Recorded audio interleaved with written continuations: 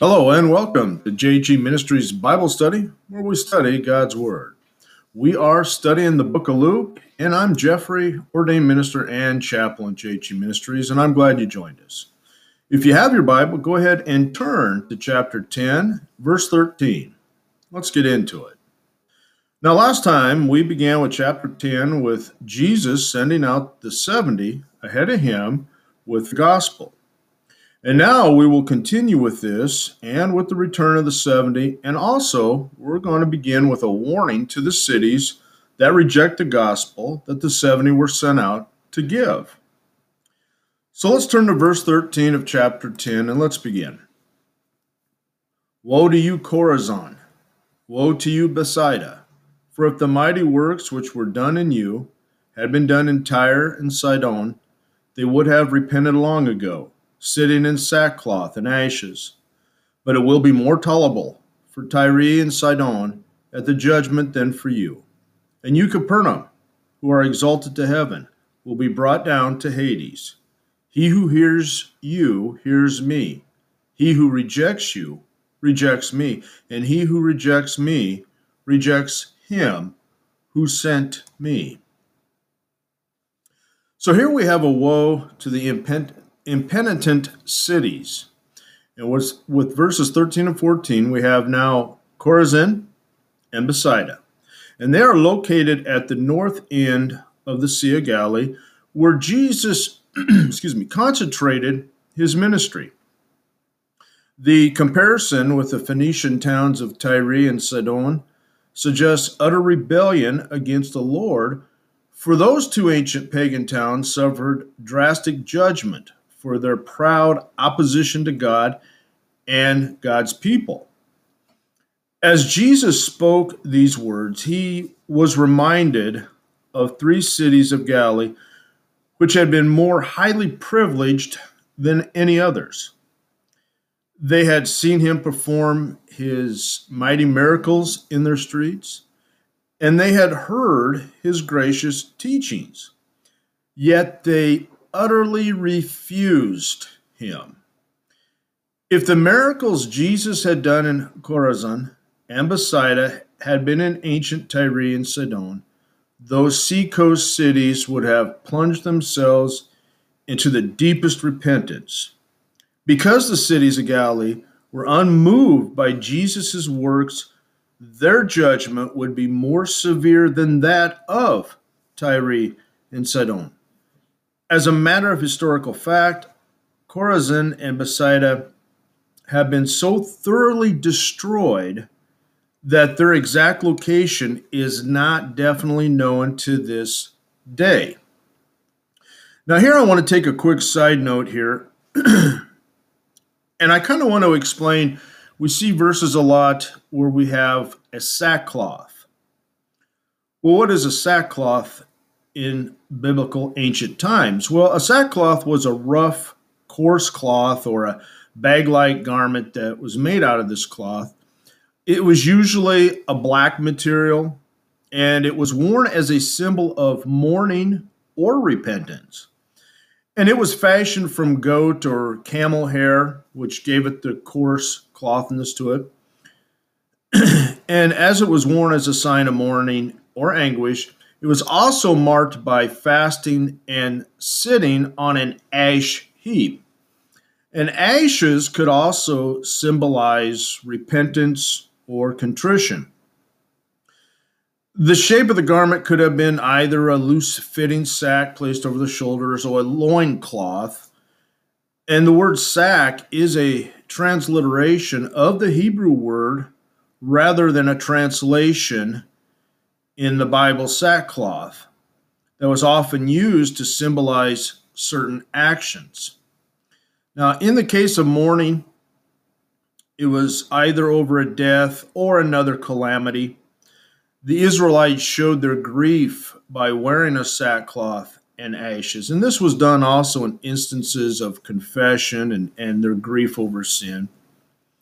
Now, sackcloths were often worn by prophets, perhaps to show their own brokenness in the face of their terrible message of judgment and doom. But the word for sackcloth in the Bible also means sack. So we have a story of Joseph. He ordered the sacks of his brothers to be filled with grain. We see this in the book of Genesis, chapter 42. And Rizpah spread sackcloth on a rock, using it as some type of a bedding material. And we see that in 2 Samuel, chapter 21. But sackcloth was most commonly used as an article of clothing. So just a little food for thought there. When you see sackcloth, we have an understanding of what that was and what it was used for or symbolized. So getting back to verses 15 and 16. Capernaum had the high privilege of hearing Jesus preach there frequently, but this privilege guaranteed neither its fame nor its survival. On the contrary, in language like that of Isaiah chapter 14, verses 12 through 15, Jesus graphically portrays Capernaum's fall. He goes on to iterate that reception or rejection of his messengers demonstrates one's attitude to the Lord himself. Capernaum became the hometown of Jesus after he moved from Nazareth. And the city was exalted to heaven in privilege, but it despised its most notable citizen and missed its day of opportunity. So it will be brought down to Hades in judgment. Now, Jesus closed his instructions to the 70 with a statement that they were his ambassadors. To reject them was to reject Christ. To refuse Christ was to refuse God the Father. And this all can be stated as there is probably no stronger language than this in the New Testament about the dignity of a faithful minister's office and the guilt incurred by those who refuse to hear his message. It is language we must remember, which is not addressed to the 12 apostles, but to the 70 disciples of whose names and subsequent history we know nothing about. To reject an ambassador or to treat him with contempt is an affront to the prince who commissioned and sent him and whom he represents. The apostles and the 70 disciples were the ambassadors and the representatives of Christ. And they who rejected and despised them, in fact, rejected and despised Christ himself. So now we're going to have the 70 return with joy. So let's turn back to our scriptures to verse 17. And then the 70 returned with joy, saying, Lord, even the demons are subject to us in your name. And he said to them, I saw Satan fall like lightning from heaven. Behold, I give you the authority to trample on serpents and scorpions and over all the power of the enemy, and nothing shall by any means hurt you. Nevertheless, do not rejoice in this, that the spirits are subject to you, but rather rejoice because your names are written in heaven. And just another quick side note here before we start visiting about verses 17 to 19. In the New Testament, when we see Jesus start a sentence that says, behold, what is going to follow after that word is something you want to pay attention to. It's very important. So every time you see behold, be prepared that what's coming after that, you want to take particular interest in. Okay, now verses 17, and I'll look at 17 and 18 here together. The messengers returned to Jesus, and they were filled with joy. The power of the kingdom was effective against demons, just as it was in the ministry of Christ. Now, exorcism must be done in the name of Christ, that is, on Christ's authority.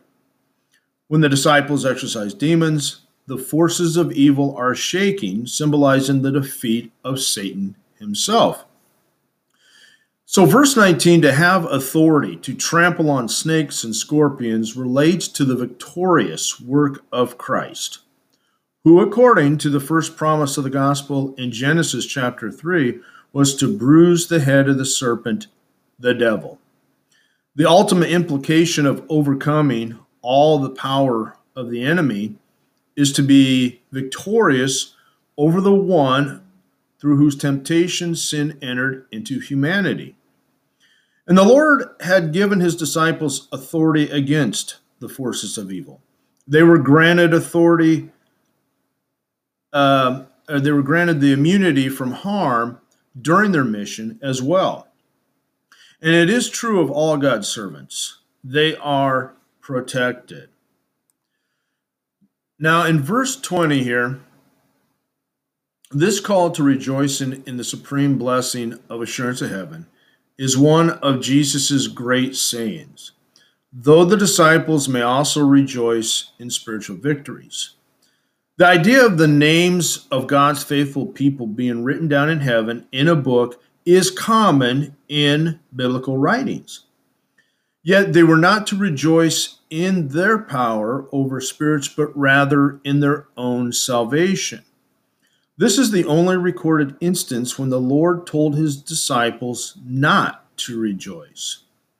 There are subtle dangers connected with success in Christian service, whereas the fact that our names are written in heaven reminds us of our infinite debt to God and to his Son. It is safe to rejoice in salvation by grace. Empowered to become the children of God is to be valued more than a power to work a miracle.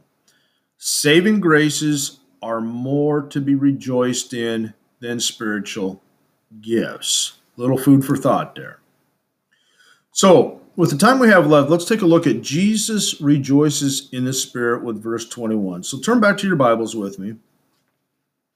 And verse 21 begins, "In that hour Jesus rejoiced in the Spirit and said, I thank you, Father, Lord of heaven and earth, that you have hidden these things from the wise and prudent and revealed them to babes. Even so, Father, for so it seemed good in your sight. All things have been delivered to me by my Father, and no one knows who the Son is except the Father, and who the Father is except the Son, and the one to whom the Son wills to reveal him." Then he turned to his disciples and said privately, "Blessed are the eyes which see the things you see. For I tell you that many prophets and kings have desired to see what you see and have not seen it, and to hear what you hear and have not heard it." Now, Jesus in verse 21 words relate to the time in which the power of the kingdom is revealed. Jesus himself participates in the joy that characterizes the day of God's salvation, a theme established at the beginning of Luke's gospel. He combines joy with thanksgiving on the occasion of God's mighty saving work. A remarkable thing stressed by Jesus is not that the wise do not understand God's revelation, but that the simple do. The children are those whose open, trusting attitude makes them receptive to God's word.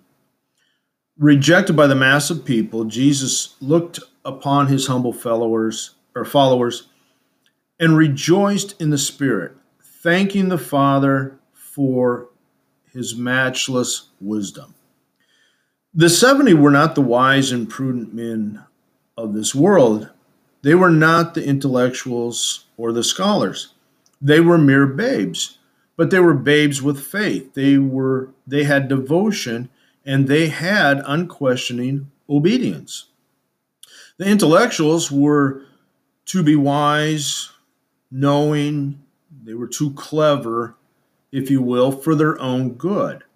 Their pride blinded them to the true worth of God's beloved Son. It is through babes that God can work most effectively. And our Lord was happy for all those whom the Father had given to him for this initial success of the 70, which foretold the eventual downfall of Satan. The emphasis on joy combines with another subject of Luke's spatial interest, the Holy Spirit in the life of Christ. And these verses show, one, that God's sovereignty in imparting revelation. It shows the relationship between the Father and the Son. And lastly, the privilege the disciples had of participating in this instant of messianic revelation and salvation. And in verse 22, all things were delivered to the Son by his Father, whether things in heaven, on earth, or under the earth. God put the entire universe under the authority of his Son. And no one knows who the Son is except the Father. There is a mystery connected with the incarnation that no one but the Father can fathom. How God could become man and dwell in a human body is beyond the comprehension of human creatures. No one knows who the Father is except the Son and the one to whom the Son will to reveal him. God too is above human understanding. The Son knows him perfectly, and the Son has revealed him to the weak and the despised people who have faith in him. Those who have seen the Son have seen the Father. The Son does reveal the Father, but man's mind always breaks itself to pieces when he attempts to unravel the insoluble enigma of Christ's personal glory. The knowledge God gives is committed directly to the Son, and this explains why Jesus spoke with authority in contrast to the scribes who received their ideas through tradition that was passed down from rabbi to rabbi. And Jesus' sayings confirm other teachings in the Synoptics and in John about the fatherhood of God and the unique sonship of Christ. And nothing rejoices the heart of the Lord Jesus so much as the progress of the gospel and the conversion of souls to Christ. Christ's joy is a solid, substantial joy. It's an inward joy.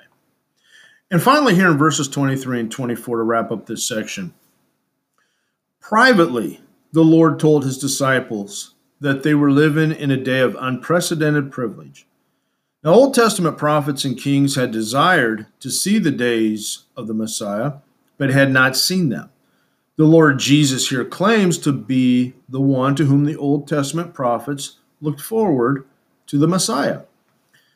The disciples were privileged to see the miracles and to hear the teachings of the Messiah, the hope of Israel.